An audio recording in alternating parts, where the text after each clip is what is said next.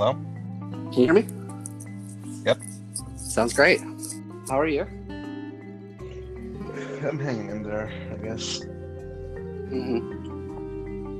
I feel like many yeah. people are feeling similarly. Yeah. Specifically, if I come off as tired, it's probably because of this past week. I worked 6 days straight. You worked 6 days straight. Yeah, technically I didn't have to. I normally just work 5 days, but I chose to come in for overtime on Saturday. And my job, where I'm at, is honestly can be physically demanding at times. So that's why I may come off as not really having much energy today. Okay. Yeah, no, that's fair. 6 days is a lot of days to work in a row, especially for a physical job. Yeah. When I worked at Tropical Smoothie, I remember I was pretty tired after those shifts because I was just moving around all day. So Yeah. it can be a lot. Indeed. I remember. I realized that I haven't ever really asked you about that time in high school when you were working at that place. I guess your first job. And did you have any funny stories from that time that you like to share, just to keep things off on a lighter note? Oh, I have so many. I'm actually really glad you asked this question because there are some pretty funny stories.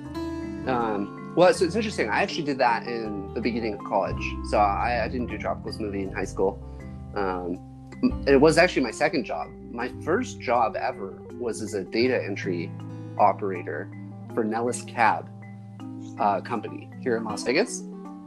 I ended up getting that job because I knew a friend of a friend, and I did some work with them for the company, helping out with their inventory in the summer, kind of as an odd job. And they wanted to hire someone part-time to do some data entry stuff, and so they recommended me because I was looking for a job. And that was like at the end of my junior year of high school. So for my senior year, I worked part-time doing that. And then right after high school ended, I started at Tropical Smoothie. But no, Tropical Smoothie, the thing about that job is it basically had every stereotype of why it sucks to work in fast food. Like literally everyone. Like management would never schedule enough employees. Oh, you can guess. Yeah. Okay. you obviously you didn't have this word back then, but I'm guessing now you would say that you had to deal with a lot of Karens. Oh yeah. There were more than a few. Although I was lucky, I didn't have to do it as much as my coworkers did, because when I worked at Tropical Smoothie, I was a delivery driver. The problem was nobody knows that Tropical Smoothie does delivery, because they just didn't advertise it. I don't know why, but they just assumed people would know. Nobody knew, and so most of my shifts, I worked 10-hour shifts when I worked there, and almost all of my shifts, like my average amount of deliveries per shift would be like 1 to 2. Some days I'd get 3 or 4, but like the most I'd ever got in one day was 5. So most of my job was working as a store employee, because when I wasn't making deliveries, I was just another employee in the store making food and smoothies and cleaning. They mostly had me do dishes because I was really good at doing the dishes. And anytime I was working, the store was clean. So that was something I prided myself on, because that store was a mess. Because it was like one of the busiest locations in the city, and we never had enough employees. And we kept constantly telling our manager she needed to hire more people. And she just, I don't know what it was. She just was really bad at it. Either she didn't care, or she just was having really bad luck at hiring people and keeping them. Did it seem like there was high turnover? Oh, yeah. In the time, so I worked at Tropical Smoothie for 1 year and 2 months before I got another job. In the 1 year and 2 months that I worked there, I was the first delivery driver they hired for their new delivery service. Okay. By the time I left, I outlasted 10 other delivery drivers. So like 10 other delivery drivers in addition to me had been hired and either quit or fired before I left. 10 in a year. Yeah. That's literally, it was almost 1 per month. Yeah. It's pretty ridiculous.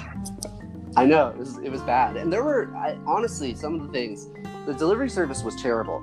So the way the service worked was, I basically covered all of Summerlin and a little bit of North Las Vegas and a little bit of East Las Vegas, which made no sense geographically speaking, because the distances were way too far apart for that to be practical.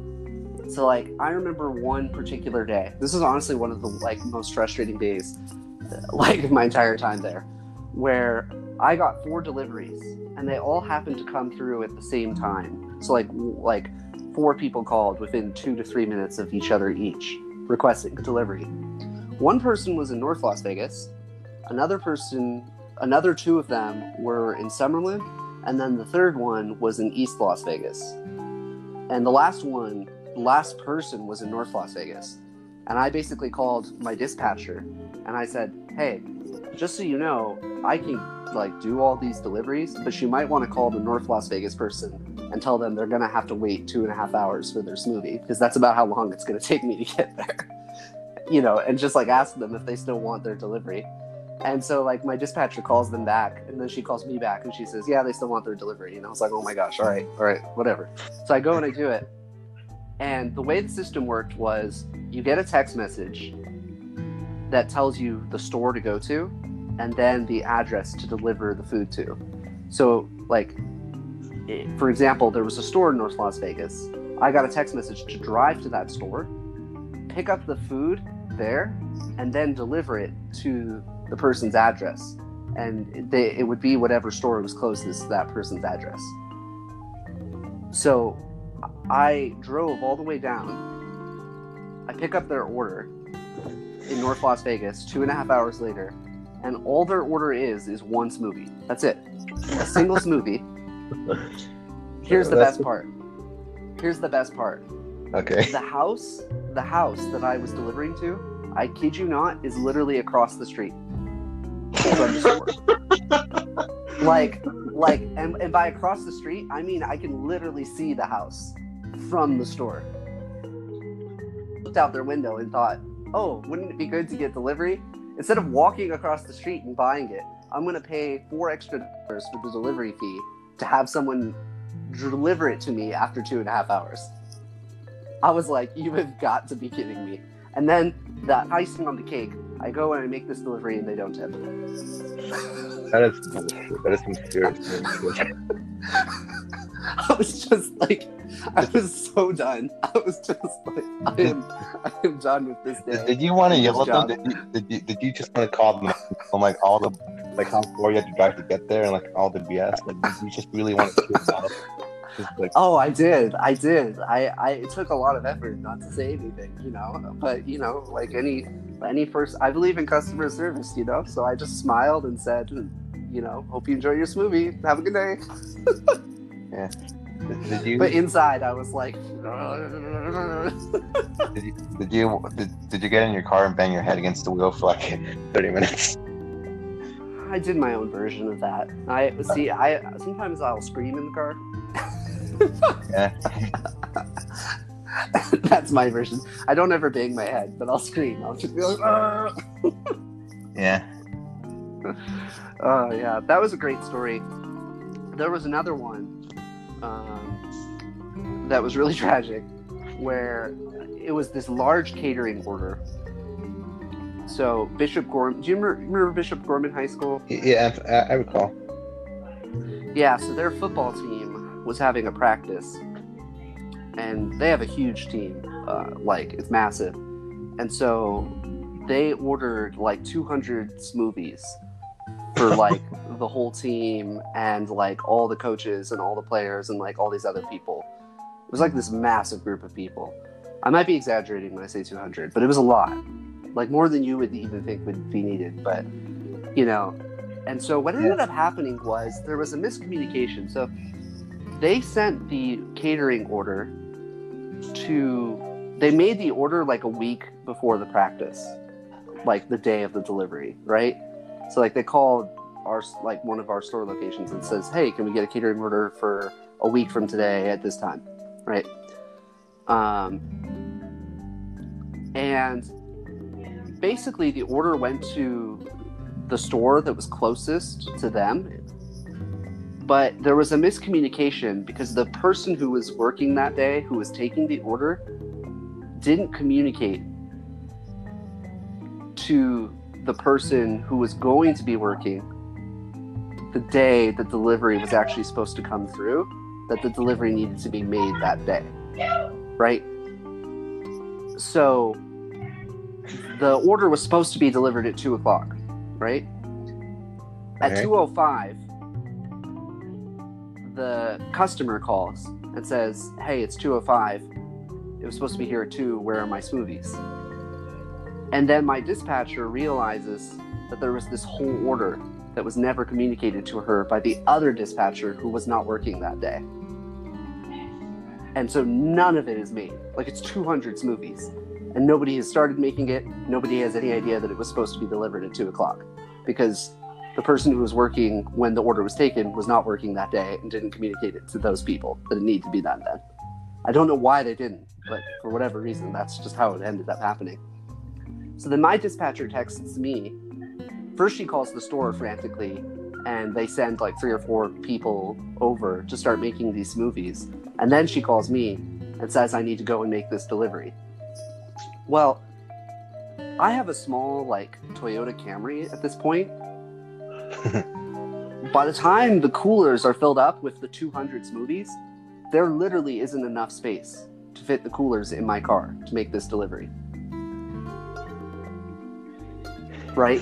And I'm using my own car for this job. And so I go to the practice, and it took me forever to find like the right area that they wanted me to go to, which was already pissing them off because their order was at this point like more than an hour late. And so these customers are just furious. And, you know, eventually I show up, and these 2 very Karen-like women get in my face and start screaming at me about how this is such a disgrace, how this is more than an hour late, how this is so unacceptable. And I have literally nothing to do with this. And not only that, I also have to tell these women that I have to go back to bring the rest of it because I couldn't fit it in my car. You can imagine how happy they were to hear that. Yeah. And Imagine must have been really cringeworthy. And then the worst part was, and I was so disappointed in myself, I forgot the straws.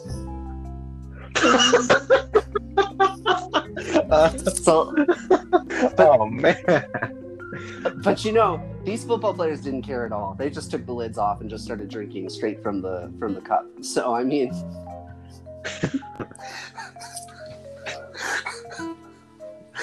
Yeah, that's one.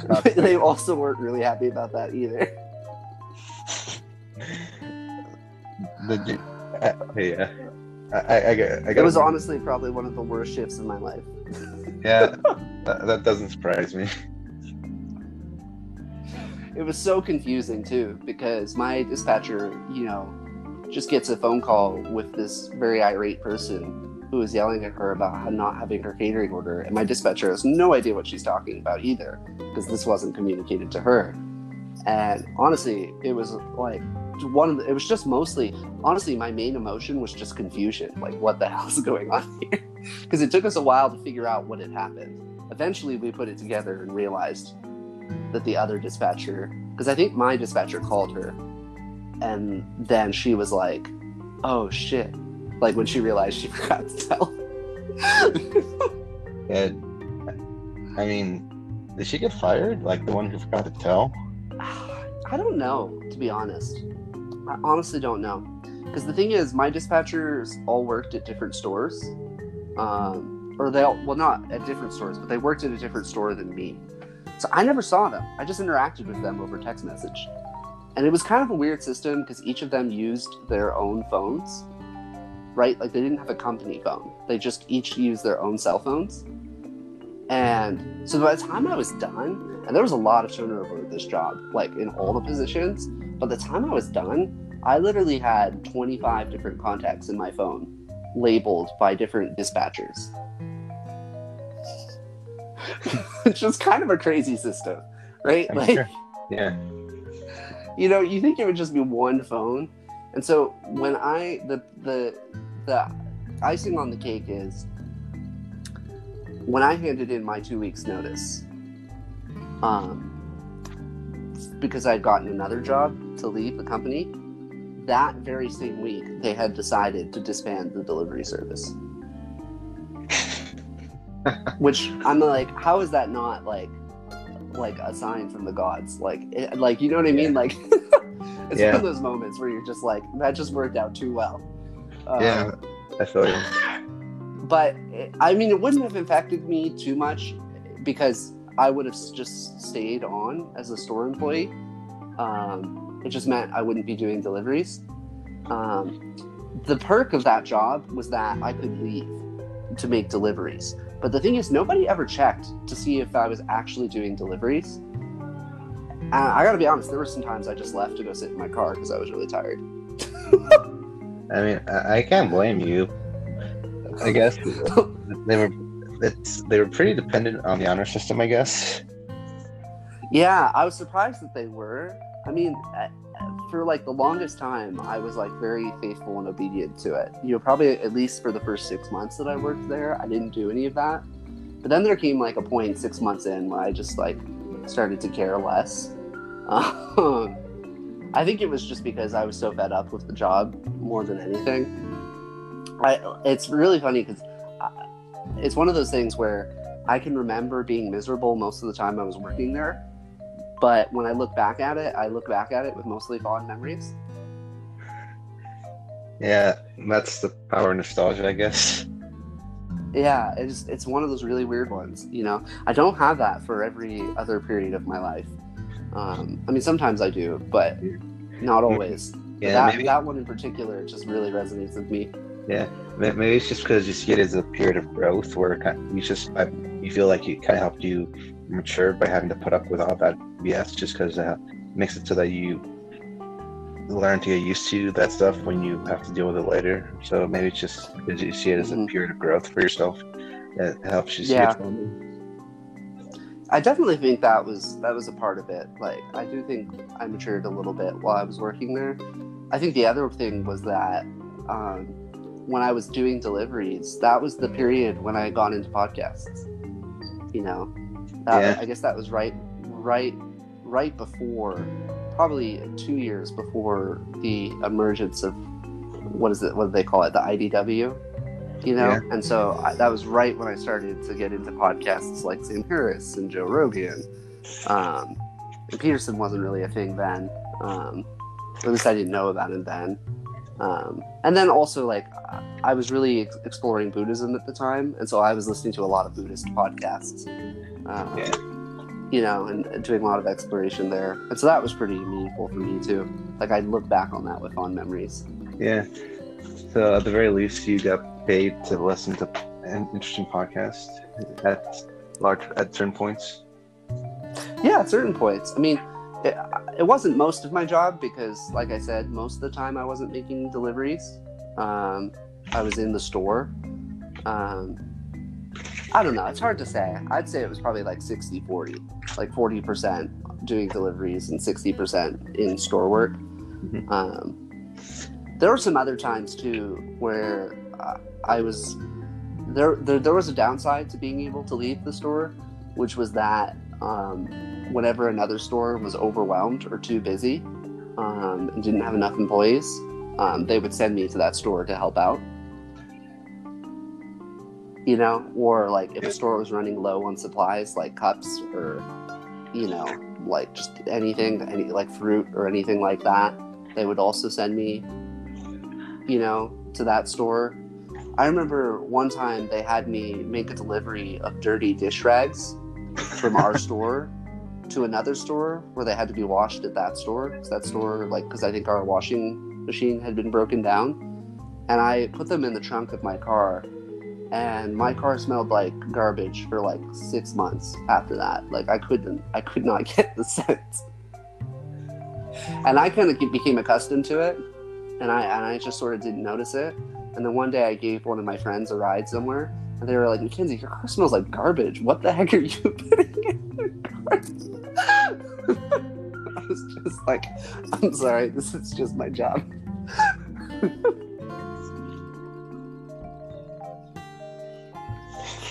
I think the funniest thing, honestly, about the whole thing that should have been my clue that turnover was going to be very high was how desperate they were to hire me when I got hired.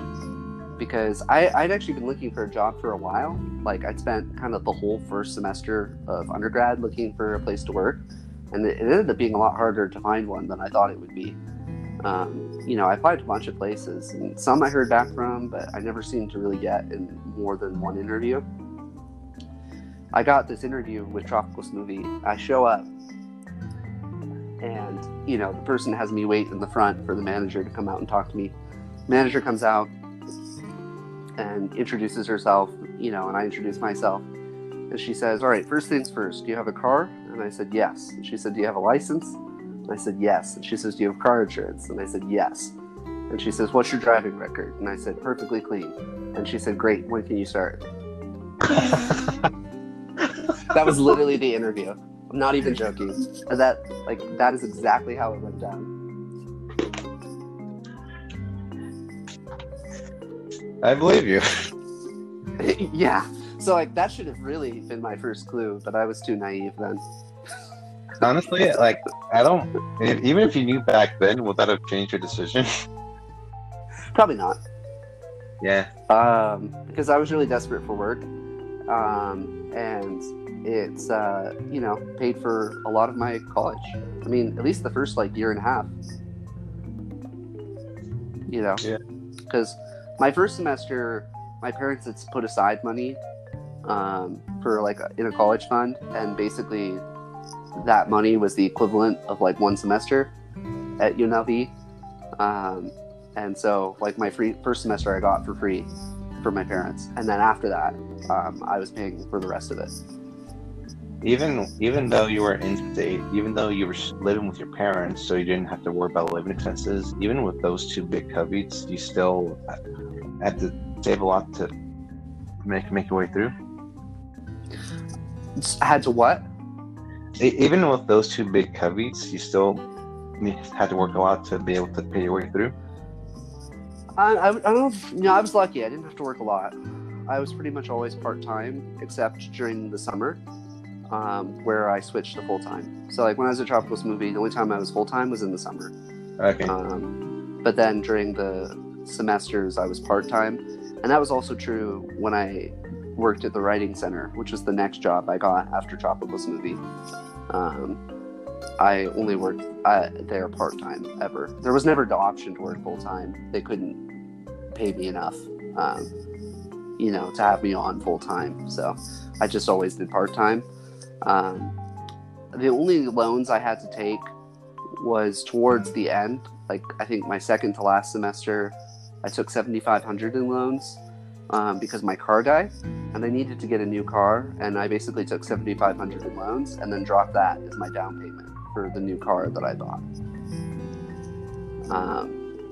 And so that was the only loans I took, but everything else I was able to just pay my way through. So I was lucky, because I lived at home, and so the living expenses weren't an issue, and also in-state, and I had Millennium Scholarship, so all of that really cut into the total cost. Yeah. And fortunately, it only took you 3.5 years to finish. Yeah, that was also because I did summers too, which was a little bit of a mistake. Well, at least one semester it was, because I worked full time one summer semester, and I also took 3 classes, and that's 3 classes condensed into 5 weeks while working full time, and that was a mistake.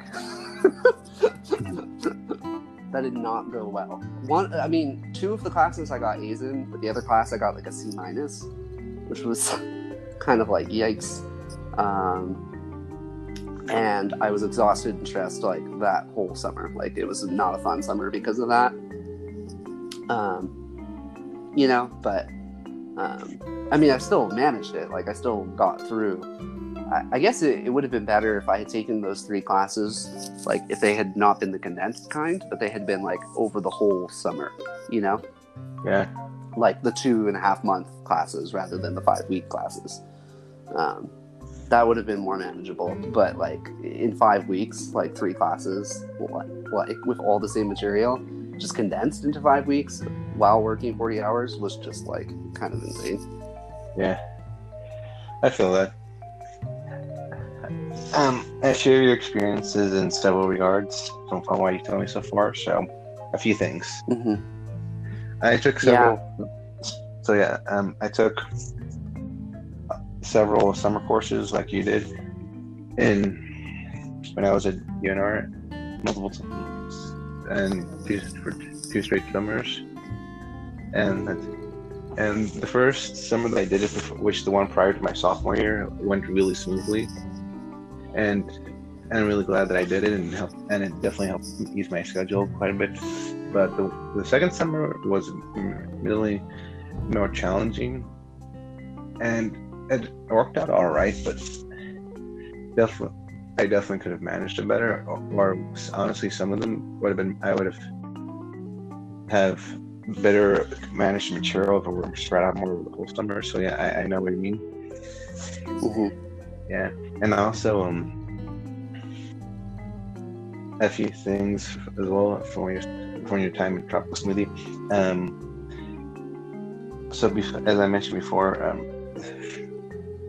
the 2 months where I was working at the local dispensary where I mentioned before, I admittedly also I did a version of what you were doing when you were doing your deliveries. I would often spend most of the day listening to podcasts, just to keep myself engaged, because most of the work that I was doing was honestly quite tedious. The work that I was supposed to be doing, which was somewhat interesting, was the details aren't really relevant, but just it was somewhat interesting. But the thing was, so they didn't have enough of it for all of us to be needed to do it. So so usually just like a small number would. I was supposed to be an extraction technician, and there was like 4 people who were also extraction technicians, and there was one like professional extractor. And usually there just wasn't enough for all of us to really do extraction work. So 2 of us, usually me, one other guy, would go help out with the packaging of their products, and that was just as mundane as you think it would be. So I would always listen to my podcast on my headset in order to keep myself engaged. And because I remember one time that early on when I didn't have my headset with me to be able to do that, and I remember how slow the day was and how torturous it felt. So yeah, and there were days, especially on the weekends, like there were a lot of people there who worked there. Like the weekdays, I would work Thursday through Sunday, but and there were a lot of people there on the weekdays, Thursday and Friday. But on the weekends, Saturday and Sunday, it was just really quiet. It was usually just me, the other who would help out with packaging, and the main extractor would be there, but he was always in his own room doing his own thing. So it was just us doing packaging work, and it was just so quiet. And honestly, if I didn't have my headset to listen to my podcast and audiobooks, I would have lost my mind. Yeah. And I feel that. Yeah, and honestly, I don't feel, and if I'm being honest, I do not feel bad about this in any way, shape, or form. I got so used to it that I actually got away with watching downloaded episodes on Netflix on my phone. Actually, not even That's awesome. Yeah. Yeah. While I was working. I definitely had that kind of experience before. Although I never got away with like watching like full episodes of TV, at least Tropical Smoothie. Yeah. Well, I mean, I guess I could have like in my car if I just like drove my car somewhere and parked it, and then just And the only times I ever did that was when I was just like either super exhausted, or I was really hungry and wanted to eat. That was the thing. We didn't really get breaks at Tropical Smoothie. Like legally, we were supposed to, but like there was just it really wasn't possible if you were in the store, because the stores were just so busy that like, you know, nobody would ever take breaks, because like you would just be leaving your coworkers behind to suffer terribly, you know, because of how busy it was.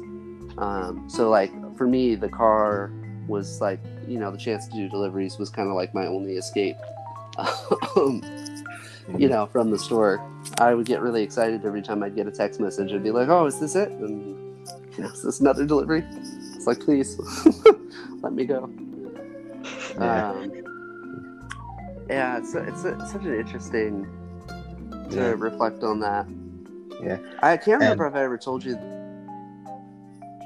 Oh, sorry, you were saying? Just real quick. You've seen Parks and Rec, right? Oh yeah, I love Parks and Rec. Yeah, me too. I watched several seasons of that show on my phone while I was working, like during that time. That's amazing. Yeah. I am envious. I would watch multiple episodes a day. Again, I don't feel that, because I was doing work that was a lot really tedious, and that wasn't exactly what I was hired for. So sure. And at times I feel like things weren't really managed in a competent way, so I just didn't really feel bad about it.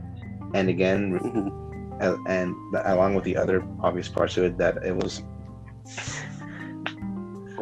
after I finished my education, that I was just trying to build up some work experience, because I wasn't being hired anywhere else. That just didn't.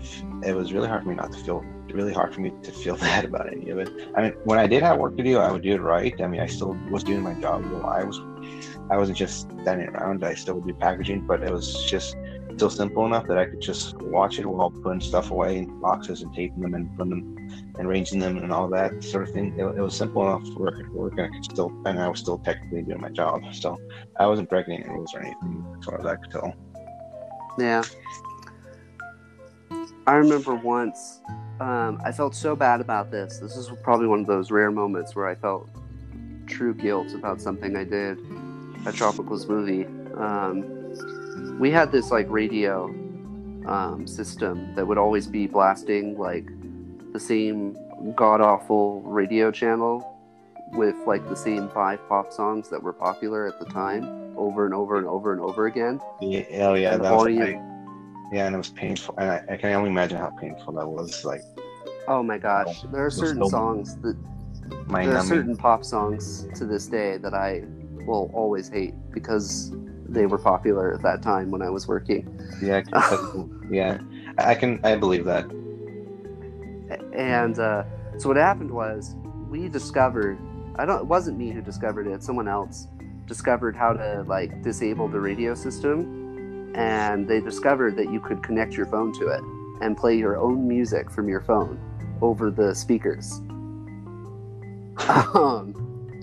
And so it kind of like became a thing that people did, like when we were working at night and the managers and corporate people weren't in. We had kind of 2 sets of rules for how we did things at Tropical Smoothie. We had the rules for when the manager was there and the rules for when the manager wasn't. They were very different. I believe that. And so, you know, that was like a thing that we did. And, you know, I remember one time I had a coworker who had just started. They were only a month into the job. And it was me and him.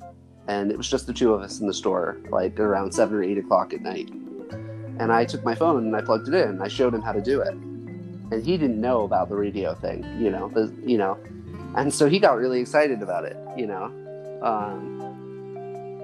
And I was like, yeah, this is really cool, you know. And he was a big music guy, you know, so he was, you know, really excited to take his phone and play his music and stuff, right? So he does it, you know. And then, you know, he started doing it regularly. You know, I would do it like once every 6 months or once every like a month or so, you know. And about 2 weeks after I first showed him how to do it, one day he was working at night and he was by himself and he was playing the music. And then it just so happened that corporate stopped by. Oh. And caught him doing it. And they fired him. Oh man. I felt so awful when I found out. Like, I found out later from another coworker, because I hadn't seen him in like a week, and I was like, yo, I can't even remember. I think his name was Chad. I was like, yo, where's Chad? I haven't seen him in like a week. And then my friend was like, oh yeah, he got fired for playing music from the speakers. And I was like, what? I felt so terrible. Did you text him afterwards to say you're sorry? I never had his number. Oh. I never had any way of contacting him. I guess I could have asked for his number from someone else, but I was like, I don't think he wants to hear from me. So I kind of just let it go. Oh. I felt bad about it. I was like, oh no. Yeah. I don't know. He probably got a job somewhere else, but still, I did feel guilty. Yeah. Hopefully obviously you live in a big city, so at least you never have to worry about running into him and having that awkward encounter. To be honest, he was a pretty chill dude. I don't even think he would have like linked it to me. Like, I feel like he would have just been like, oh, I just got unlucky. You know? Yeah. It's like he was happy to do it. I was just the person who showed him how. Yeah. Like, because when I showed him, like, it was pretty clear. It wasn't like I told him it was allowed. Wow. Like, I was like, yeah, like, you know, like, make sure you, like, you know, manager's not in when you do it. But, like, you know, because, like, corporate almost never stopped by. It was very rare that they'd ever stop by, like, in the evenings, you know, or when they did, usually the manager was in, and it was in the mornings, you know. Yeah. Because they were there to talk to the manager. So it was just, yeah, I was just unlucky. Yeah. I believe that. But the other thing, so the other thing where I heavily relate to your experiences is that the job I'm at now, where I've been at since like November, I'm fairly satisfied with, and it's definitely a dramatic improvement upon where I was before the dispensary. Well, with that said, though, I have noticed that there's a lot of turnover, like where I'm at. Like it was honestly surprising. Like how many people who, when I started, there were who are no longer there at this moment, and or who have already planned to leave soon. It's honestly kind of sad because there are a lot of people there who I thought, who I met when I first started, who I thought were kind of cool and that would be fun to work with, but like after just a few months or even just weeks, they are no longer there, and they usually So the thing that people often leave for is, not always, but often, is that they have a very strict attendance policy. That they yes, and for a lot of people, for some reason, that just ends up making it hurting a lot of people, I guess, and making it very easy and the thing is that that they are very careful that they don't apply this policy with any exceptions whatsoever, so that they never get accused of favoritism or being discriminant. So they apply universally, regardless of your personal situation. So yeah, which I can understand, and I feel and seems fair on paper, but in practice has led to a lot of frustration for a lot of people. And also, I'm trying to think. There's several examples I can think of. I'm just trying to think which one I want to explain.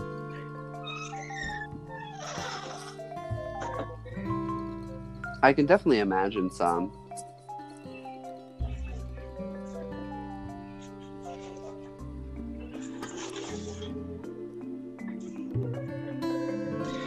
Yeah, there's this one guy who I remember especially.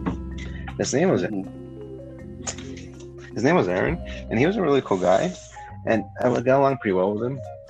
He was pretty interesting because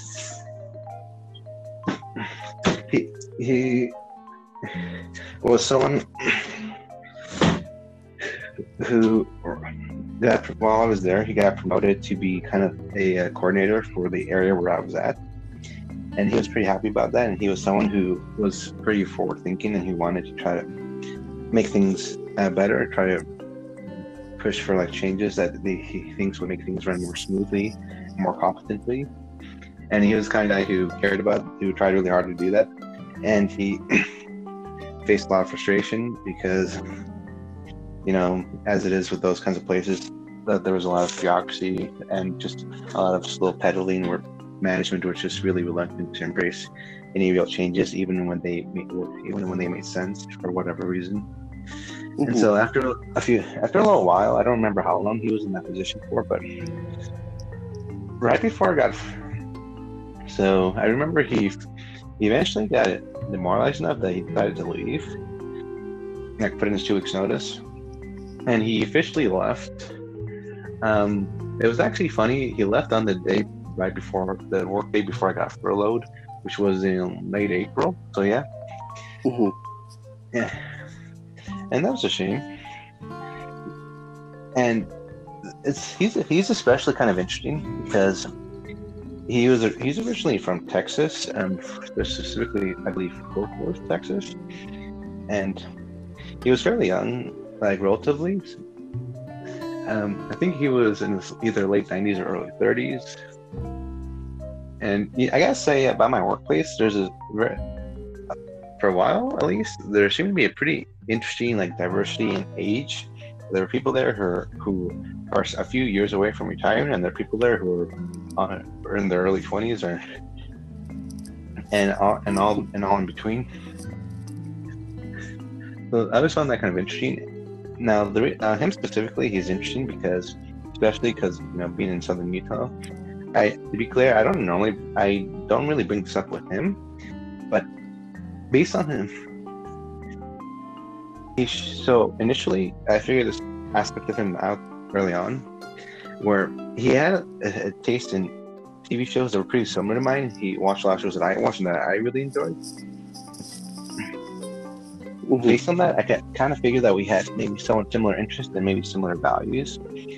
And it turns out later that I wouldn't bring this up, but eventually he would, that he is actually quite left-leaning, and he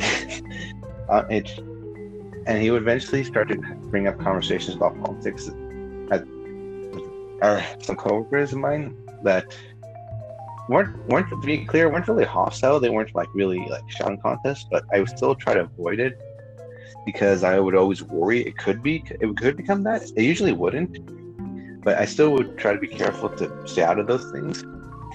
He made it clear that he was kind of a Bernie bro, honestly. Mm-hmm. And my 2 coworkers who he usually talk about that were both younger than me. They were both, I think I mentioned them to you. They were girls who used to be FLDS, used to be polygamous.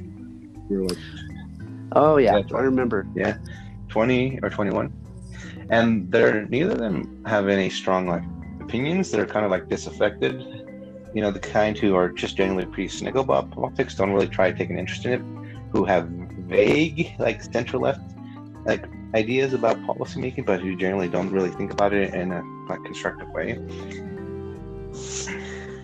And so yeah, he would talk about it every now and then, and so occasionally I would try to talk to him about it, like or text and like share articles I found interesting, and so just on its own, it's just interesting to have someone who had those kinds of proclivities, like left-wing pretty like progressive proclivities, who lived in that area. Because obviously, when I started working there, I always knew that being in Southern Utah, that it would be pretty solid conservative. So I kind of just made it a policy to myself to avoid talking about politics with people there, just because I knew there was always risk that it would get ugly. Mm-hmm. I don't think he ever did. I don't think I ever heard him do that with anyone else besides my two coworkers I was with. Most of the time, I'm pretty sure he was careful enough to never bring it up with like management or like other like older adults. I'm pretty sure he knew that would be inappropriate and probably wouldn't be helpful.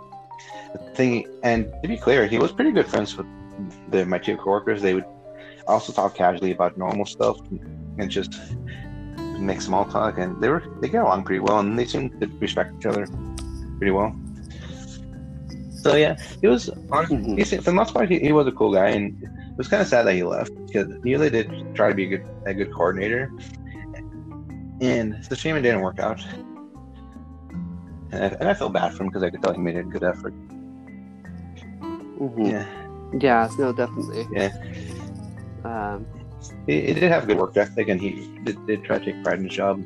But you know, he's the kind of guy who can't really stay somewhere unless if he feels that's kind of if he just feels demoralized about it. Yeah. He's honestly he seems that guy who I feel like his calling would be to be like a labor union leader or organizer, what have you. Mhm. I feel that's the kind of thing he'd be good Yeah. to go for. So I hope he eventually finds his calling one day. I Yeah. haven't really. He eventually. Oh yeah. So he moved back to Texas. I haven't really stayed in touch with him much. So I don't know what he's been up to. Well, he's Yeah. right. So yeah. Point being that there was a lot of turnover, and at times it was kind of sad because there were people there who I enjoyed talking to and who got along with, and I don't know how long I'll last at this point. I mean, I think I've been doing fine mostly. I don't think I have any real attendance issues. I've never been late. Mhm. So this is actually interesting, and I think it's worth mentioning. So obviously, with my commute, I pretty much have to drive 45 minutes to get to work, right? So most days I try to wake up by 3 a.m. because work starts at 6, but it's in Utah time zones. So it pretty much from the time I wake up to when I officially have to clock in by is 2 hours. So Mhm. most days I'm able to get there on time. But the two times I was closest to getting late was one time was very recently. One time was really early on, like just a few days from when I started. I don't know. I don't remember why this was. Mhm. Oh yeah, because when I first started, I would try to leave my home around 4, so when I would have an hour to get there. Yeah. And usually it'd be all right. But one time there was actually traffic through the gorge that took me a few minutes to get through, which was very frustrating because usually that wouldn't happen. But I guess once every now and then that was awesome. That would happen, and when it did, I barely made it on time. Like I clocked in officially at 5:58 that day. Whew. Yeah, so times where Yeah. I got pretty close, and I mostly didn't push the speed limit too much that day. I still try to be careful. So if I had, maybe it wouldn't have been as close. But very recently, there was one time where I'm pretty embarrassed of this, but I still managed to make it work. Where I got up at 3, and I was still really tired because I didn't sleep much, and I walked to the kitchen, and I don't know what I was thinking. I knew what I was thinking.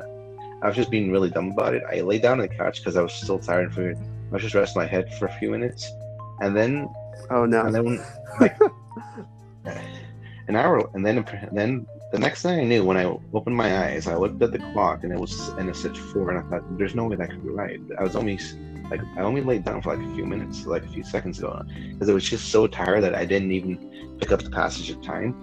And at that point, I checked my phone, and it did say it was like right exactly at 4. And remember, I hadn't showered or eaten breakfast or dressed up or anything, so at that point I realized I'm probably going to be late. So then I just didn't even try to eat breakfast or shower. I just put on my clothes for the day and got my stuff and went to the truck and started like hauling ass out of there. And I actually would drive down and I would go by my commute and drive like 90 miles an hour for like most of it. Like I was rushing, and normally I would never. Yeah, you were gone. Yeah, and honestly, I'm so glad that there were no police cars. I'm really glad that state troopers are not there that early in the morning, because if there were, I would have gotten a speeding ticket. I would have gotten a speeding ticket guaranteed. And I'm so glad there was no one there. Yeah. Like I was going 90 for most of it, and in the end, I did manage to make it, but I ended up clocking in at 5:56. So yeah, I regret it, and I really wish I didn't have to do that. And it was pretty foolish of me to let myself like fall asleep when I had to get ready for work. But yeah, I was pretty lucky that it worked out all right.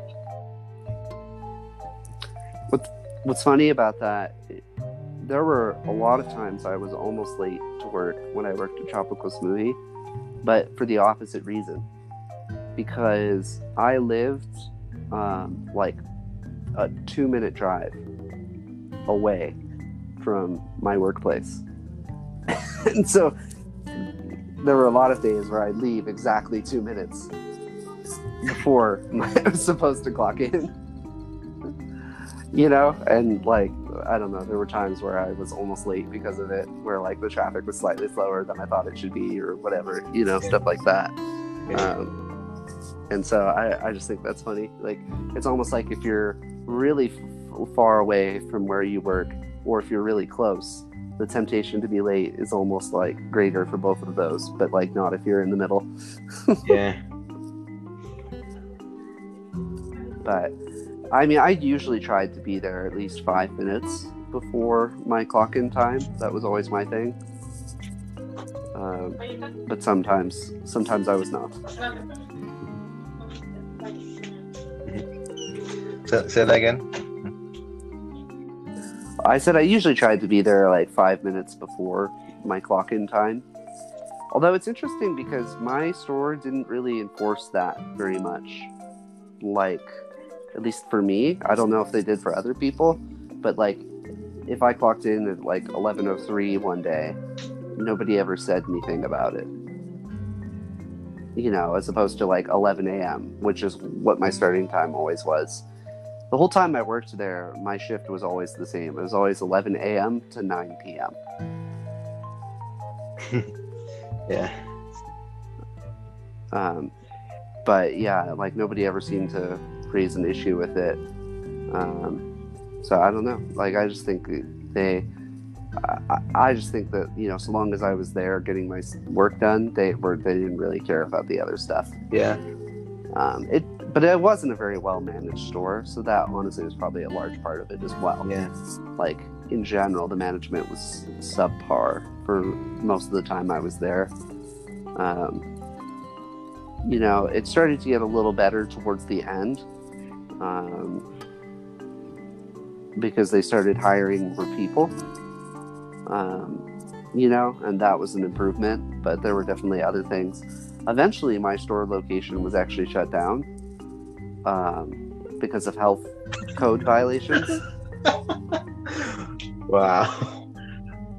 Well, how long after? Which, probably like 2 or 3 years. Oh, okay, never mind. Yeah.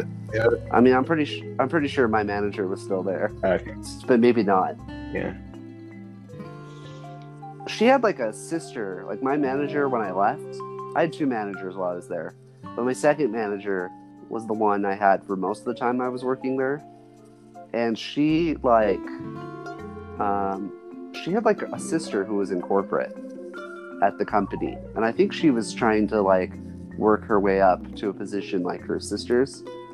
And she was in management as a consequence of that. I think that was her like ultimate goal. Oh. Okay. You think she used nepotism or something?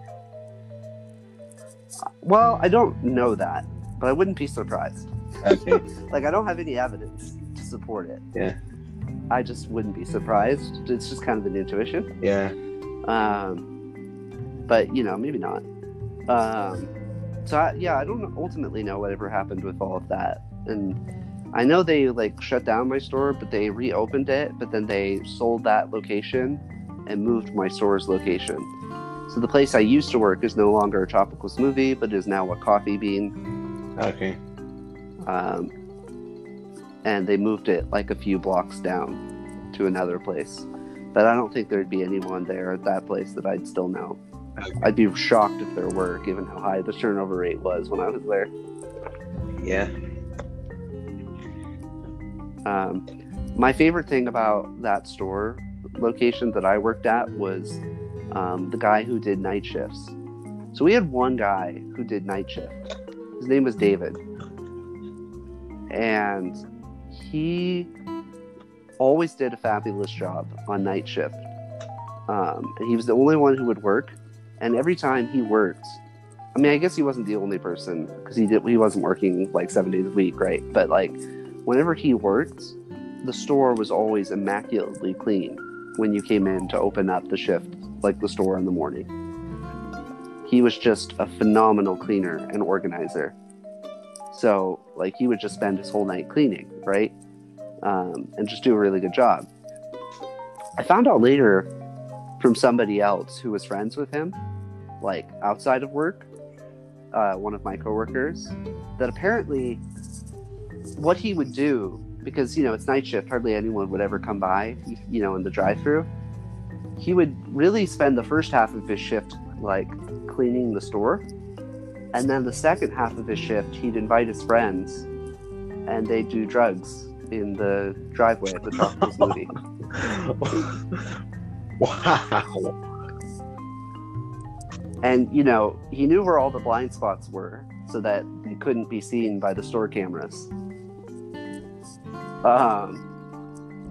But, like, nobody ever cared because, you know, like, he just did such a good job. Like, Wow. like, so nobody ever questioned him or tried to, like, investigate him. Or if they ever did, I don't think they cared because he was just such a good employee that nobody ever wanted to get rid of him. He had been with the company for 2 years before I got hired, and he was still there when I left. He had by far the longest employee streak of any person. Wow, He'd been working for the company longer than either of my managers or corporate. it's crazy. That's insane. I mean, like, Yeah. when you say do drugs, do you mean just like smoke cannabis, or like even harder than mainly, I think mainly cannabis, but also harder than that. Okay. I know there was cocaine at one point. That's what I heard. Wow. Man, that's like, You need, I can't even. you gotta have something to get. You gotta have something to get you through night shift. I figured most people, night shift people would just listen to music or whatever on their phone. Or a coffee, you know. Yeah. Like, I gotta respect that Nope. that a druggie like that has such a good work ethic. Like, that takes dedication. Yeah. Yeah, no, that's the thing. It was like he was, you know, he was a drug, like kind of a little bit of a drug. I don't know if he was a drug dealer per se, or maybe his friends were. Definitely, at least one of his friends was. But it's just compartments. I mean, look, Freud did cocaine all the time prior to his life. Okay. So it certainly doesn't stop you from making meaningful contributions, I suppose. Yeah. If you have the right dedication, you know. Yeah. I don't know. I just find that really amusing. But yeah, that was one of my funnier stories from Tropical Smoothie. Indeed. Oh yeah, and also something I forgot to mention that also is related to what you said is that I was also surprised by how simple the employment process was when I got hired on at Lighthouse, where I'm at right now. That the day I came in for my interview after I sent in my application, the day of my interview was the same day they hired me and like officially brought me on. Like, it was insane to me. Like obviously I was overqualified. I don't know.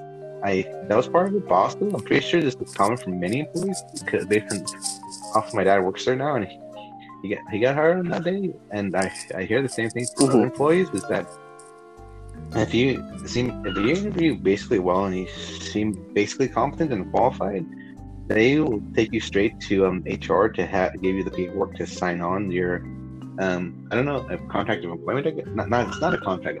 Just to sign on that you want that you will take their offer of employment, and then they'll discuss with you your benefits, your start date, your orientation, like all that same day. Just like a few minutes later after you have had your interview. Like, it was surprising to me, like, wow, how streamlined it was, and I was impressed by it. But obviously, looking back now, that might have been a sign of how much turnover there was. So, yeah, I could see that. Yeah, for sure. So yeah, that's why they're just quite desperate to get people started. Yeah, that's why I find what you were saying pretty funny. Yeah, when I got hired, the way that they do their hiring with Tropical Smoothie is you have to do a 2-week training period. So they have like a store that you go to where like that's a training store where they send all the new employees to work and get trained basically. And the training is supposed to be 2 weeks. Mine was just 1 week because they needed me to start like basically the next week after my interview. And so they just cut my training to a week. Also too, because I was doing delivery primarily, was the idea. So they didn't care if I didn't learn how to like work the register, for example, or how to do drive-through. So like they just cut that from my training, doing drive-through and register. Which ended up being a bad idea because I ended up having to do both drive-through and register at different points when our store got busy. And that was really stressful because I had not been trained. And basically they were just like, figure it out. I was like, okay. Yeah. For me, there was 1 day of orientation, which was about 8 hours, I believe, or I think maybe or 6. No, I'll say about 8 hours, just where you go into a room and set a table with the other new hires, and they just would give you videos, and you just answer very basic questions about what the videos instruct you about, like safety procedures, about hygiene standards, that sort of thing, and it's just like company policies and all that. And then after that, then you start the next day. Then you actually start your job, and you're expected to learn a lot of like details specific to your position. You're expected to learn while on the job, while working and learn from your coworkers that way. Like you're not formally trained in your specific thing. Like you're expected to just kind of pick that up over time. I think I remember like one of the managers saying like during orientation that we kind of expect you to learn it in the first 2 months to really know all the ins and outs of your position, which I kind of thought they seemed, which I mean I believe them, but that was mostly true for me. Where your coworkers, because there's always usually fairly busy, that it doesn't seem worth it that they taught me, well, again, they were younger than me, maybe that was part of it. They taught me little things about the of the job, like scanning, like making labels for the products we were prepping, and like how to put them into the system and how to modify labels if there was a mistake. Just a lot of little details that go into making sure everything's going correctly, and where to find new supplies when we run out of something. A lot of little things they taught me as we went along. I just followed them and observed. Like because usually it wouldn't really seem necessary for them to teach me, because I was just helping out with like the manual labor. Because this is part of it too, why there was a lot of turnover, especially where my particular area, because it was physically demanding, and they were both girls in their early 20s, that a lot of it would just be pretty tiring to them and kind of wear down their bodies. So I was pretty helpful in like doing a lot of the heavy lifting in that area. And so they probably got tired of it. So that was one part of, not the only reason, but a key reason why they decided. Well, one of them left when I came back from furlough, so she's not around anymore. But the other one, who my coworker who I started with, she's still here, but she's going to leave like in a few days. She put in a 2 weeks notice, and that was a key reason why she decided to leave. Like, because she's young, and it's not healthy for her to do like a physically demanding work for this long at a young age, which I can respect. So yeah, like in that regard, I can relate to your experience as well. Yeah. No, there's definitely a lot. It seems like there's a lot of similarities between. I guess that are common to many physically demanding jobs, in which the skills are not necessarily high. Yeah. Or Yeah. It seems like a lot of those places have pretty high turnover, and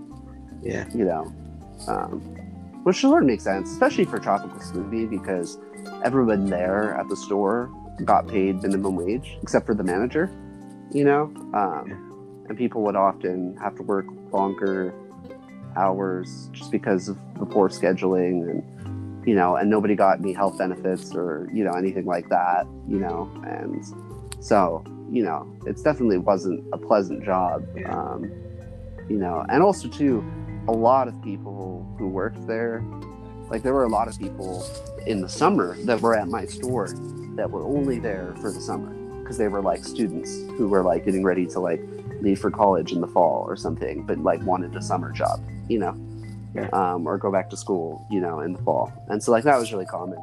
Like I actually had one of my coworkers went to my same high school. And they were like a high school student at the time they were working there at Spring Valley, which was kind of a neat connection. They ended up knowing like a bunch of people that I knew actually, because it was kind of weird. Yeah. I mean, I guess not too surprising because it was in the same area. So like, but I thought it was kind of neat. Yeah. I'm pretty glad that I do have my place that we do have pretty strong benefits as far as I can tell, and decent pay. Mm-hmm. I want to tell you because it's pretty. At 14 an hour, that's where we start off where I'm at the moment. Mm-hmm. Yeah. Although, so it's not that bad. But again, there was one coworker I had recently who I'm pretty sure they're not there anymore. That's the thing. Because they had poor attendance, because their attendance record was pretty bad, and a big part of it was that that she was a single mother at home, and she had a hard time finding babysitters for her kids, so she would often have to work coming late. So I haven't seen her around in like a week or two. So, but honestly, I'm pretty sure this one she's gone. I'm pretty sure she just quit because she knew she won't be able to make it work. And it's kind of that sort of thing I do find really sad. And it's kind of the thing that makes me really wish like more companies have like some kind of childcare area for single parents. Yeah. Find babysitters. Or at least have a policy of being able to cover childcare for parents. Mm-hmm. Yeah. No, it's definitely tough. It's interesting because, I was talking about this recently with my brother's wife, my sister-in-law. She works at the Wynn in Las Vegas, and she was telling me that they have a relatively strict attendance policy, and she said she's always worried about that in the context of like, stuff like coronavirus, where, people are afraid to not go to work if they're feeling sick. And so it kind of incentivizes people, to go to work when they are feeling sick, which is obviously not a good thing because you're spreading disease to other people. And so I think, in general, we definitely need to find ways to be more, I guess, to create systems and structures that are more accommodating for people's circumstances, whether that be disease or sickness or, being a single parent, or being a caregiver, too, for like an elderly parent, for example, and stuff like that. Yeah. And especially where I'm at, they started recently having they've already had this for a few weeks since we came back from furlough, but now they're being strict about it, really strict. I've making sure all employees wear masks on the job that covers both the nose and the mouth. And our coordinator has been really tough, been making it very clear that they're going to enforce it strictly, or else we'll get in trouble for it. So and they have it so that anyone who comes through the door, at the start of the shift when they come in to work, they have to have their head scanned to check, have their temperature checked. Yep. And recently there's already been from 2 people at the plant who've been tested positive for COVID-19, although we have no idea who they are. Wow. We have no idea who they are because of public I believe HIPAA, that makes it so that their privacy has to be protected, so we can't know who they are or what department they work in or what shift they're on. And they make it clear they're taking all the precautions necessary to make sure that keeping safe and minimizing potential exposure, and so such as trying. So we used to share all the employees on the same shift, which usually share the same break room, but now we divide them up and have it so that different departments have different break rooms.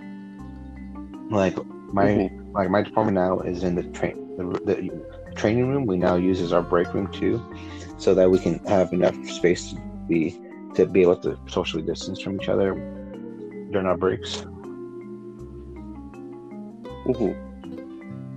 So yeah, I like. Yeah. Oh yeah. Oh, and also, alongside with what you said about using your driving job to listen to podcasts, since I have to commute for like 45 minutes both ways each day, I've been using that to listen to a lot of different podcasts and listen to my audiobooks. So that part of it, I use to my advantage. So that part of it, like, I do enjoy. Well, the part that of like having to commute that kind of distance, I do enjoy that aspect of it. Yeah, no, definitely. It's interesting. I feel like I've kind of fallen off the wagon a little bit with my podcast listening, especially this last 2 years. I just really haven't been listening to very many podcasts. You know, I canceled my Audible because I had so many books in my library that there was no sense in ordering a new one each month. Yeah. And I still have probably 14 books to work my way through, you know, before my library is empty.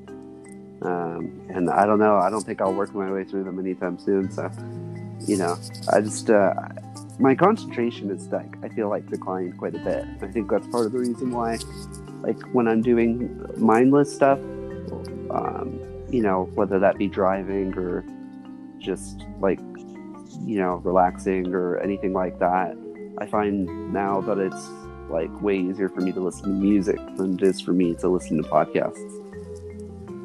Yeah, I respect that, and I understand that exactly.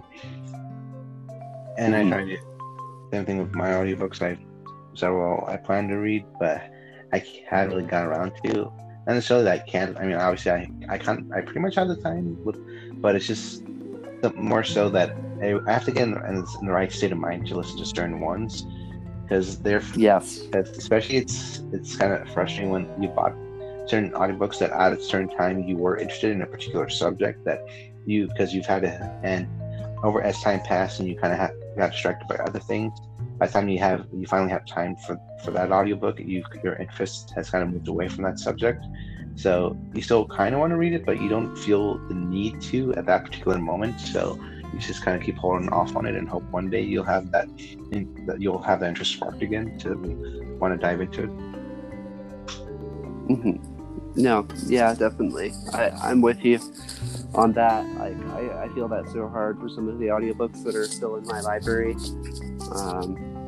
There was one I bought that was a history book that was exploring the history of secret organizations, things like the Illuminati and other types of secret societies, and it was a historical account of some of the themes throughout history that have been present in secret societies. And with the time that I bought it, I was super excited.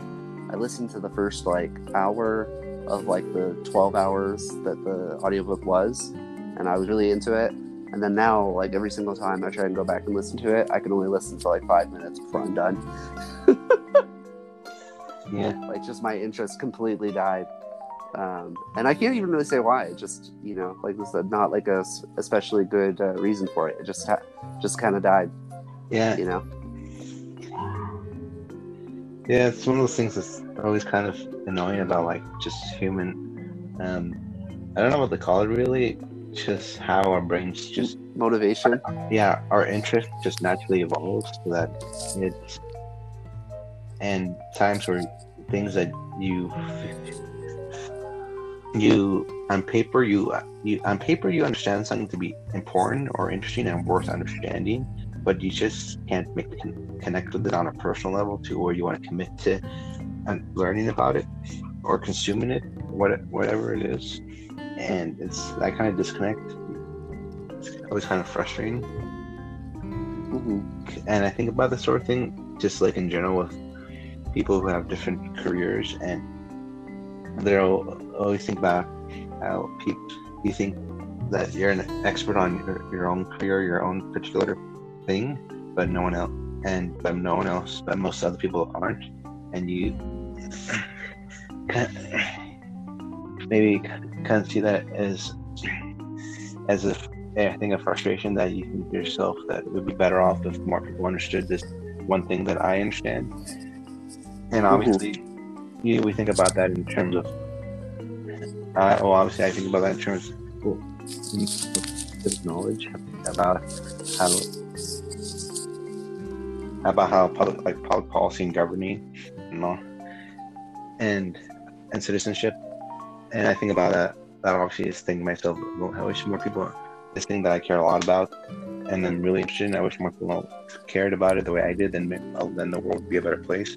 I imagine there are a lot of people with different careers or different interests in mind who think the same thing about their own particular interest, that if more people understood their thing and cared about it, then the world would be a better place.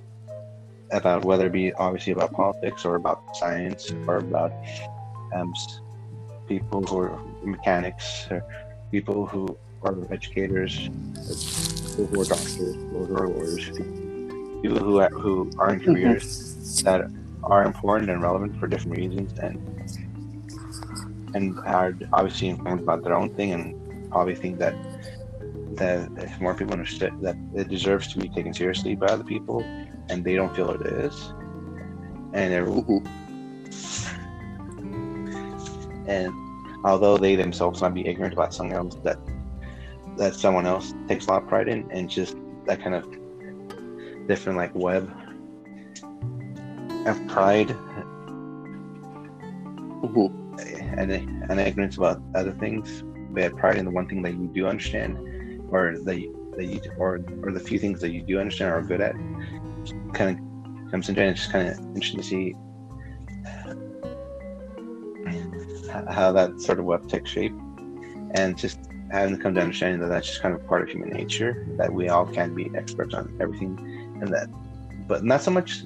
Well, that's not the right way to put it. It's not so much that we should want to be experts on all these different subjects. It's the idea that we should at least learn to try to take different subjects seriously and understand that, and believe that even if you don't have the mental, because obviously I think about that we have a limited amount of energy and limited amount of time in the day, so that we don't really have the capacity to really understand all every subject that you think is important to having a better world. Like, we can't understand them fully, but at least we should try to put in the effort to at least learn to respect those subjects properly, and respect the people who do put in the effort to understand the subjects and make them work in their own careers. So that's part of it that I do find frustrating, is not so much our willingness to learn and understand specific ideas that are important, that aren't part of our, I guess, maybe our sphere or our circle of immediate interest or expertise, but our willingness to at least take it seriously and realize that it is as important, or as our particular areas of expertise, and that deserves to be taken seriously as much as ours is. That we shouldn't try to believe that regardless of how much we value our own thing, that we shouldn't believe it's automatically worthy of greater priority than someone else's, and to try to think of it that in relation to others, and how together they, as like a larger part of a larger ecosystem of things that helps make society function, and try to think of it in a more collective perspective, will be a lot healthier. Yeah, I'm definitely in agreement with you there. One of the things that I found to be especially concerning in recent years is that there's been a lot less trust around expertise. Um, there's a certain kind of rhetoric that sort of equates a certain kind of expertise with like elitism, or like Yeah. an elitism that disconnects people or the experts from the real world. And so, and one of the problems with that is that, you as an individual only have so much time to read and understand all the things that will affect and impact your decisions in the world, right? So most of the decisions you make are based upon hard work that's done by other people who have more expertise than you in given areas, and so we need to have a reasonable trust in expertise. At the same time, that also shouldn't be a blind trust either. We should learn how to critically evaluate what experts are able to communicate to us, but we should also be able to trust that they're communicating, the best current state of knowledge, according to the field in which they're positioned. And I noticed that in public discourse, especially, that's a very hard balance for people to strike. It seems that there's a strong temptation to say, forget the experts, like do what works for you, versus, do everything the experts say always and never question what the experts say. Yeah.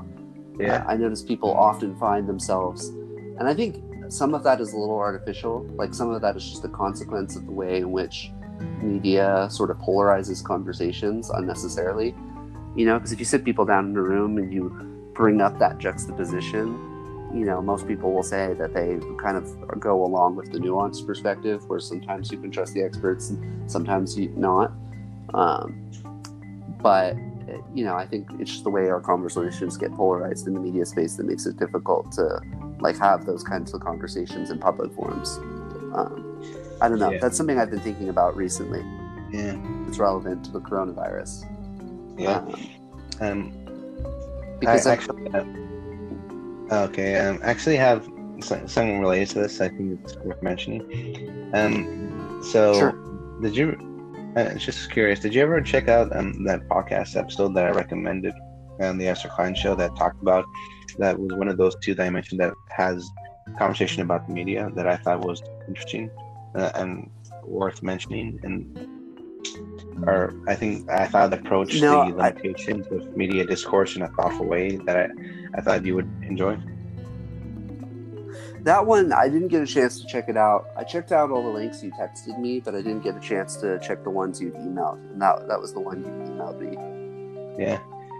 I remember there was this conversation he was having that was kind of around this idea where they, especially obviously when it comes to like the pandemic, but also when it comes to things like climate change, that experts feel they can't be honest. They can't be honest about uncertainty in their models, even if it's a very small amount, however small, like 5% or 1% uncertainty. They feel that any uncertainty they give is room for bad faith actors to exploit it and use it as a way of giving people an excuse to not take what they're saying seriously. And so they feel they have to pretend it's 100% absolute truth in order for people to listen and take it seriously. So that lack of, that sort of relationship, I can understand, and I've kind of thought about that as well. And it's unfortunate. What's even more unfortunate about it is it's a self-defeating dynamic, because if you are not honest about the fact that there's some uncertainty in your models, when people discover the fact that you haven't been honest about that, then they think, well, what else aren't you being honest about? Maybe all of it is nonsense. And so then that engenders more doubt, for my opinion. But at least that's the thing I've noticed with the pandemic situation, especially among a lot of family and friends, in relationship to the issue of masks. So now that states are reopening, they're seeing increases in coronavirus cases, which you would expect. And so now many states are requiring masks to reduce the spread of the virus, right? And, there's good research to show that it does, in fact, masks do, in fact, effectively limit the spread of the virus. But back in March, when there was concern over whether or not there was enough PPE equipment for medical professionals, the message was, the medical professionals need masks. Please don't buy any. And they don't really work very well. So let the medical professionals have them. And, for civilians, they won't do anything. Right? And so people see this huge contradiction. And a lot of people are now doubting everything that's been said about the virus because of this contradiction. And really, it's based on a set of really impossible double binds that, public health officials kind of found themselves in, because it's okay, we need to communicate to people that we need more masks for our medical professionals that we aren't getting. But I think perhaps a lot of it can be boiled down to the way in which that communication was not as clear as maybe it could have been, because the interpretation people came away with was that masks weren't effective in March, and then suddenly now they're effective in May, and it's well, what's going on here? And so it was definitely there's an element of PR that's associated with that. And I think, in relationship to climate change, feeling like you can't admit to the uncertainty in the model, because then people will say, well, then fine, climate change is all nonsense. I worry that it's just... To be clear, sorry, not in the climate change itself, there's no doubt about that. That's pure consensus. No, it's about specifically what needs to be done about it. Whether it's more so the specific ways of adapting to it. Because obviously a lot of efforts to adapt to that reality are going to require a lot of sacrifice from people. A lot of change is going to happen to their routine, and obviously a lot of people are uncomfortable with the kind of sacrifices they'll have to make to adapt to it unless they believe it is absolutely necessary. So that's a good way of putting it. Absolutely necessary. Yeah. Because if there's uncertainty, then you can use that as an argument to say, well, maybe not absolutely necessary. Yeah. And so all this money and effort that goes into adaptation that will affect people's lives dramatically. If there's any possibility, no matter how minuscule, that it might not be completely necessary, then in their minds, the way they think of it, then there'll be a lot of backlash for it. So that's adds to some pressure for them to have to explain their views in such a way that it minimizes any uncertainty in the minds of average people who make those decisions about how much sacrifice they're willing to endure in order to adapt to the reality of climate change. Mm-hmm. No, yeah, definitely. I can see how that would be playing an important role there. And so it's a tough situation because it's kind of like a damned if you do, damned if you don't situation. In general, my bias is to say that, as much as it is possible, be 100% sort of transparent about, sort of all the full, I guess you might say, the total state of the evidence in a given field. But of course, that's not always possible because of, limitations in the way in which that information is communicated to the public. Since media sort of, sound bites information, there's only so much that can be communicated effectively. to a wide range of people who aren't familiar with the subject. And so, deciding exactly which information gets communicated is not an easy task. Yeah, especially or necessarily straightforward.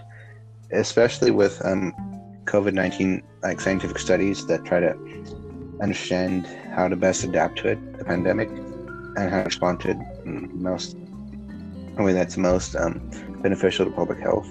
Those studies have to be done at a rapidly accelerated pace, and obviously trying to do that in a way that's consistent with scientific, with the traditional standards of scientific integrity can be difficult, and makes it so that once information gets out about the right way to adapt to something or like a certain way for people who are diagnosed with it, and a way to combat it that turns out not to be scientifically, that was done with like questionable methodology. Once that gets out to the mainstream public, that having to correct for it can be very difficult, and just the fact that it was released can have very damaging collateral damage to people's health if something that they thought would be helpful to their treatment turns out it wasn't. So do you have does that issue come up in the scientific discourse that you follow? You cut out for just a moment right as you were asking the question, so I missed the last part. In the scientific discourse that you follow with like other scientific researchers, does that issue come up with having to make accelerated studies about like public health and the pandemic, but trying to make it so that bad information doesn't get out to a large, because obviously people are obviously really looking for answers about how to stay healthy and if people who are positive for it, how they can try to fight it off in a way that's most beneficial to their health. And they're obviously trying to do it quickly, and it's difficult to do that at an accelerated pace. While still being consistent with scientific standards of scientific integrity. Do you see a lot of frustration about that, with trying to make it so that they can avoid bad studies that are questionable from getting out before they're properly validated, or keeping up with the pace of demand for good information to combat it? Yeah, go ahead. Most of the discourse I engage with on that front is on Twitter, I guess, on what I would kind of just call science Twitter. And it seems like, to me, the general attitude, roughly speaking, seems to be that people are somewhat annoyed, kind of in an eye-rollish sort of way, at the flurry of new COVID-19 papers, especially in the psychology world. Because there's been a lot of people studying like the mental health and behavioral effects of the pandemic, of just extended periods of shutdown where people are quarantined at home. And like those are important to study, but definitely people seem quite exasperated by the fact that these studies are taking place so quickly, and the methodology is often not up to par because of that. But there's a little bit of a begrudging acceptance of the facts, because it's like, we are on a time crunch, so it's like there's not a whole lot you can do about that. On the whole, I haven't really seen discussion about like trying to prevent the world from like seeing these studies, that are like poorly done so much. I haven't seen people talking about that. I guess I've seen a couple of people raise that as a concern, like that it might, engender more doubt in the minds of the public about the legitimacy of like the social and behavioral sciences, from the psychology perspective. And that's something that people definitely talk about in different subfields of psychology. Some replicate better than others. So, that's always a relevant issue. So I guess, I don't know, it's a little bit of an underwhelming response. I guess I haven't really seen a whole lot of discussion about that so much as it has been mainly it's been people expressing exasperation at how many COVID-19 papers have come out so quickly, and how many of them are simply recapitulations or overlapping papers that don't really contribute anything new beyond what the previous papers, the previous 50 other papers had contributed. And mostly exasperation at that, here's another original COVID-19 paper, right? Yeah, like that kind of stuff. Yeah. I get it, like frustration at the opportunism, I guess. Yes, definitely. There's definitely been a lot of that. Like, oh, here's COVID-19, opportunity to write a paper about something I'm not an expert in. Yeah. I can understand it's that. kind of, people sort of roll their eyes at it a little bit. Yeah. So I'm planning on attending a conference. It's a virtual conference. It's going to be in February of 2021. It's the social, SPSP is what it's called, but it's the Social Personality and Something Psychology Conference. It's like the biggest sort of conference in academic psychology for social psychology, like that subfield that does social psychology and personality research. People are just already kind of talking about how much they're not looking forward to all the COVID-19 posters and papers that will be there at the conference. People are already grumbling about it, and the submissions haven't even started yet. Yeah. Real quick, I actually have to go to the bathroom for a minute. I'll be right back. But you know what? While I'm gone, I want you to think about this question. This will be fun. So I know that a few weeks ago you finished binge watching the Avatar: The Last Airbender. So with that, I want to ask this question. Yes. Now that you finished it, how? Because obviously you've been hearing about it for years, and you probably maybe saw some scenes of it and had all these preconceptions and ideas in your head of what it would be like and how some characters would be and what have you. Like, how in the end, how was it different from what you expected it to be? Having all that build up. I'll think about it. Years. Yeah, I'll be back in a minute, and you think about that. All right, I'm back. So what's up? So 3 things in response to your question. The first was, going into it, I knew it was a kid's cartoon, but I thought it was going to be way more action oriented than it was comedy oriented. It was a lot funnier than I expected. All right. Which I appreciated. I enjoyed that quite a bit. So that was kind of the first thing. The second thing was, it was how do I put it? The storytelling was way deeper and way more interesting than you would expect out of a kid's cartoon. Because most kids' cartoons are kind of superficial. They don't go into a lot of depth. But man, wow, Avatar had a deep story. I was impressed. The character development, the motifs that they extended throughout the show. They had all these elements that did wonderful foreshadowing of future changes and developments.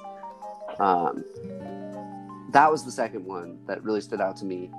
And then I think probably the third one was, I don't even know how to put it exactly. I guess I kind of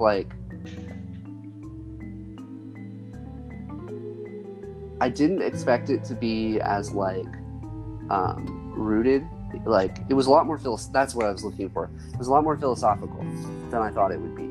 It was actually pretty strongly rooted in East Asian philosophy, especially Taoism and elements of Buddhism and also Hinduism as well.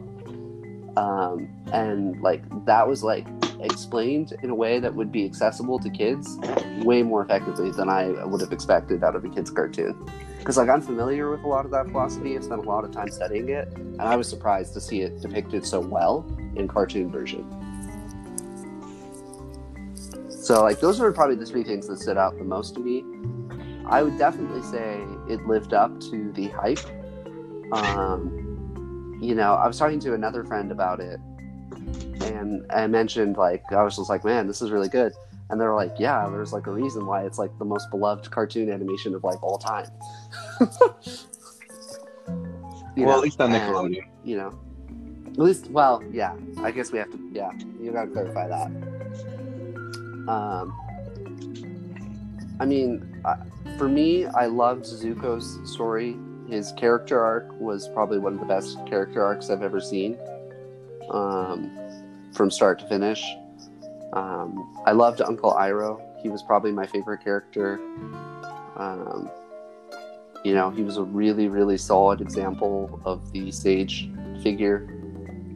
And what I liked about Uncle Iroh, because I love the sage archetype. I've always been drawn to the archetype of the sage. So figures like Gandalf and Rafiki from The Lion King, you know, or Grandma Tala from Moana. Those characters I've always been strongly attracted to and drawn towards. But what I liked about Avatar was that they took a character like that and they did a really good job humanizing him. In a way that sage figures aren't always. Because oftentimes sage figures are represented as like these supremely wise people who have sort of, in some sense, transcended their humanity. And sometimes they literally aren't human, like they're wizards or angels, you know, or like demigods or something. But in this case, they made Uncle Iroh just kind of, you know, in a lot of ways, just an ordinary man who had suffered terribly, and through his suffering gained wisdom, and turned it into something better, transmuted his suffering into something higher. And I love that. Like, it was a very touching and very human way in which you might understand how a person could develop wisdom in their life. And Uncle Iroh was just a wonderful example of that. I really treasured that, his story arc, for that reason. That's right. Those are my thoughts on Avatar. Yeah. I'm glad you enjoyed it the way you did and it met your expectations. Yeah. I loved the way in which they very creatively found gave Aang to defeat the Fire Lord without having to kill him. I thought that was wonderful that he was still able to you know, fulfill the injunction not to commit violence, you know, from his monk friends. So I thought that was very clever the way they did that. So I don't know. I think it was a really great show. It definitely lived up to the hype. The character development was wonderful. I think probably my favorite scene, though, in the entire show was actually the Agni Kai between Azula and Zuko at the end. Yeah. That was such a tragic scene. And after Katara defeats her and, like, chains her, the way that her character screams and cries and, flails about, the voice acting in that scene was amazing. Yeah. Like, it blew me away. You know, and it was just so astonishing to see someone, like, descend into madness in a way that was so compelling.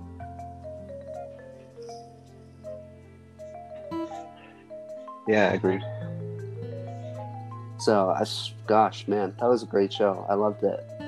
Yeah. This is a little bit of a change in topic, but it's related because we're talking about TV shows or just entertainment, I guess. I think you had mentioned in an email that you got around to, I think it was this video essay I sent you about the Book of Eli. Yeah, I got around. You've gotten around to watching it or something? Yeah. I was wondering if you thought that was interesting at all, or if it resonated for you in any way.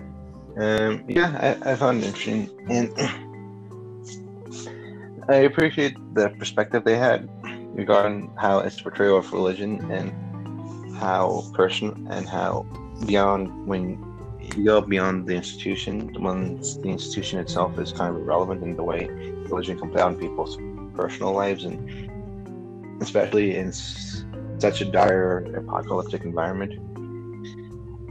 And what it reveals about their psyche, I did find that sort of idea pretty fascinating. In a sense. Admittedly, I did try to film, but I didn't get a lot of those hidden layers that they picked up on. Yeah, definitely. Yeah, it's an interesting movie. I've actually only ever seen the movie once, and it was about probably 8 or 9 years ago. It was a long time ago, but I don't know why. I think it was a video that came up in my YouTube feed about it that kind of led me down a rabbit hole when I started rewatching old scenes from the movie. And I don't know, it just struck me in a way that it hadn't struck me the very first time I saw the movie. But the first time I saw it, I don't think I really, the message of the film really sunk in very deep for me. But there were definitely a lot of interesting themes in that film about religious faith and, its relationship to dogma and institutions which are built around religious faith as kinds of vessels for carrying the faith, but that the faith itself is more like the water in the vessel, as an analogy, and that when the vessel becomes decadent, or falls apart, then the water escapes and travels elsewhere, and that's kind of like the Reformation. The Reformation is like an example of something like that, where a tradition disintegrates and then the spirit travels again to something new. I don't know. I think that's that's just a theme that's been on my mind lately, and so I thought it was interesting. Yeah, agreed. Also, by the way, I forgot to ask. I mentioned this in an email, but I'll mention it here. Did you ever get around to watching Steven Universe Future? Yes and no. I am not done yet. I watched the first episode, and now I'm on. It's 2 parts. And so I was going to watch both parts before we talked tonight, but I was Zooming with some people, and it ended up going way longer than I thought it would. And so then I only had a few minutes to watch. And so I finished the first episode, but not the second. So far, I like it. But the last thing that happened was, they had the whole park at Beach City that Steven tried to get everybody to do their roles, but he tried to control their roles. And then when he did, everything fell apart. Rather than just letting people choose the roles they wanted, with the gems. And then he realized the error of his ways. He ended up fusing with Amethyst, and he's kind of been discovering new powers. And that's kind of the last place that I left off. Mm-hmm.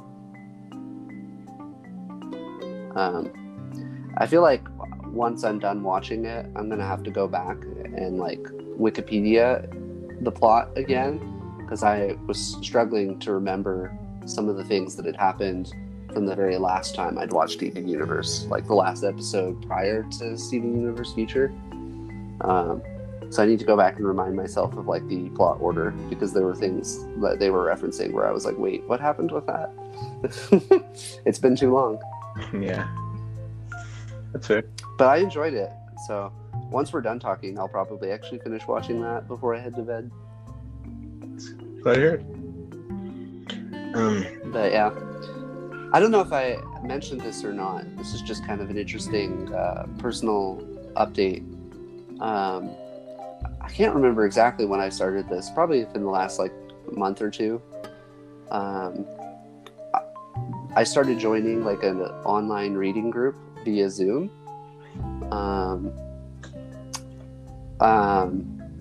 With this group of people who are really interested in kind of religious and spiritual stuff. I ended up connecting with this group through a Discord server dedicated to John Vervaeke's Awakening from the Meaning Crisis lecture series, which I've referenced before. And so I connected with this one guy who had a conversation with John Rubicki on his YouTube channel over Facebook, and he invited me to the Discord server. And so now for the last like month or so, I've been reading this book by Henry Corbin, who was an expert in Islamic studies, but also a French philosopher as well. And so it's like his exposition of this figure in the Sufi Islamic mystical tradition called Ibn al-Arabi. And so we're reading a book basically that is like this exposition of Islamic Sufi philosophy basically. And we've been doing it kind of like online, like we do a weekly Zoom meeting on Sundays. You know, I'm not going to go into all the stuff we talk about because it's a lot of stuff, but I've just really been enjoying the opportunity to like, for one, to learn about Islam, because I know very, very little. Probably of all the major religious traditions is the one I'm most ignorant of. And then also to like, you know, get such a very deep perspective on it in conversation with other people. And the other people in the Zoom group are like, have a lot more expertise in this kind of stuff than I do. You know, several of them are like scholars of Islamic studies, and one of them, you know, is a religious studies like PhD person. And so like, you know, all these people are like really insightful, and it's really neat to have the opportunity. I've started to take advantage during the pandemic of more internet-based communities, and that's, you know, I feel like I finally found like a niche on the internet that really fits me as far as community is concerned. So I don't know, I think that's kind of neat. That's really good. I'm happy for you. Mm-hmm. Yeah. I'm guessing you don't really stay in close contact with your cohort at this point? Not too much. I mean, I don't know. I feel like my particular cohort, I feel like none of us were ever very close. Like, we're ever very close. Like, we all like each other, but it's just like we're not like close. I feel like we didn't really bond very much during our first semester. So, I mean, I've talked to some people from my cohort. I've mainly been talking with my advisor and with 2 other students in my program who I'm working on a paper with. You know, so I've been in regular contact with those individuals for work stuff, but like pretty infrequent contact with like the members of my grad school cohort, really just like once every couple weeks, and only a couple of them. I mean, I have some contact also because I'm doing online classes with some of them. Like, I'm in the same online classes with some of them.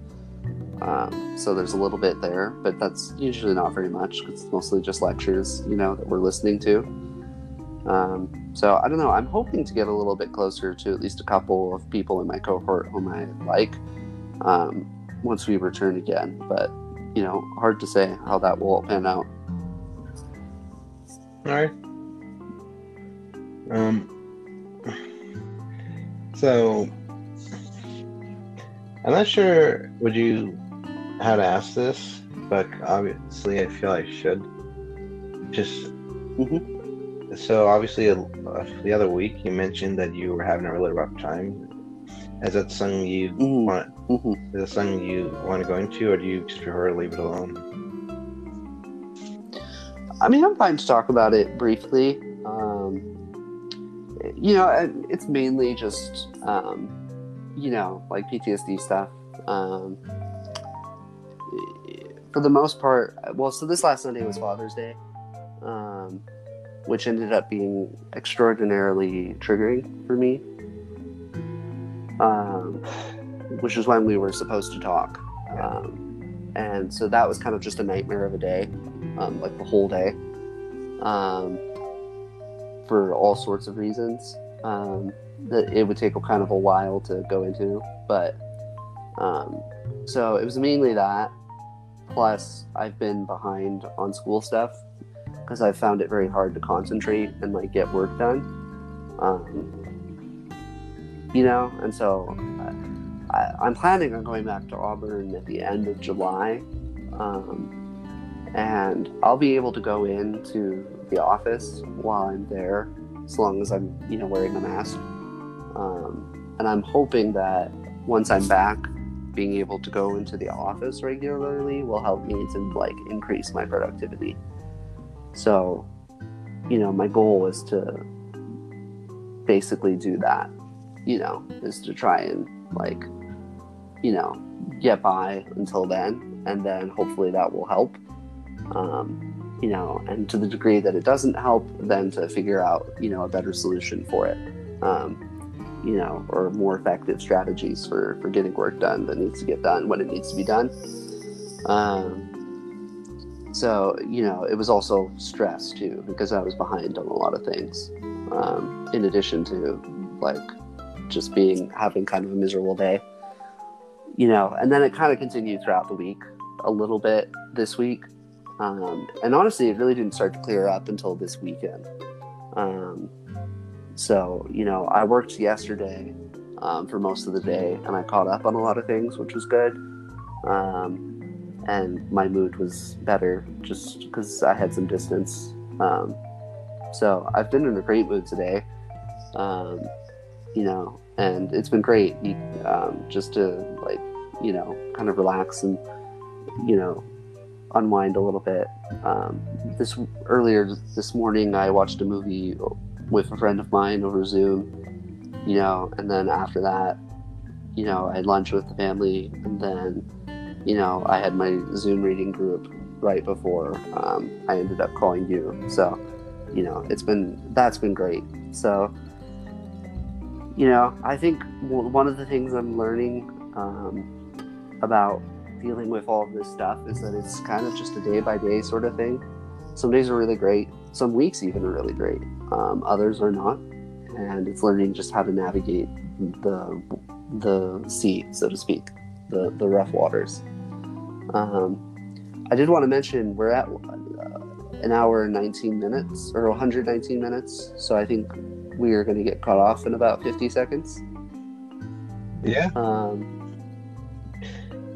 So I'm happy to continue talking over the phone once it cuts us off.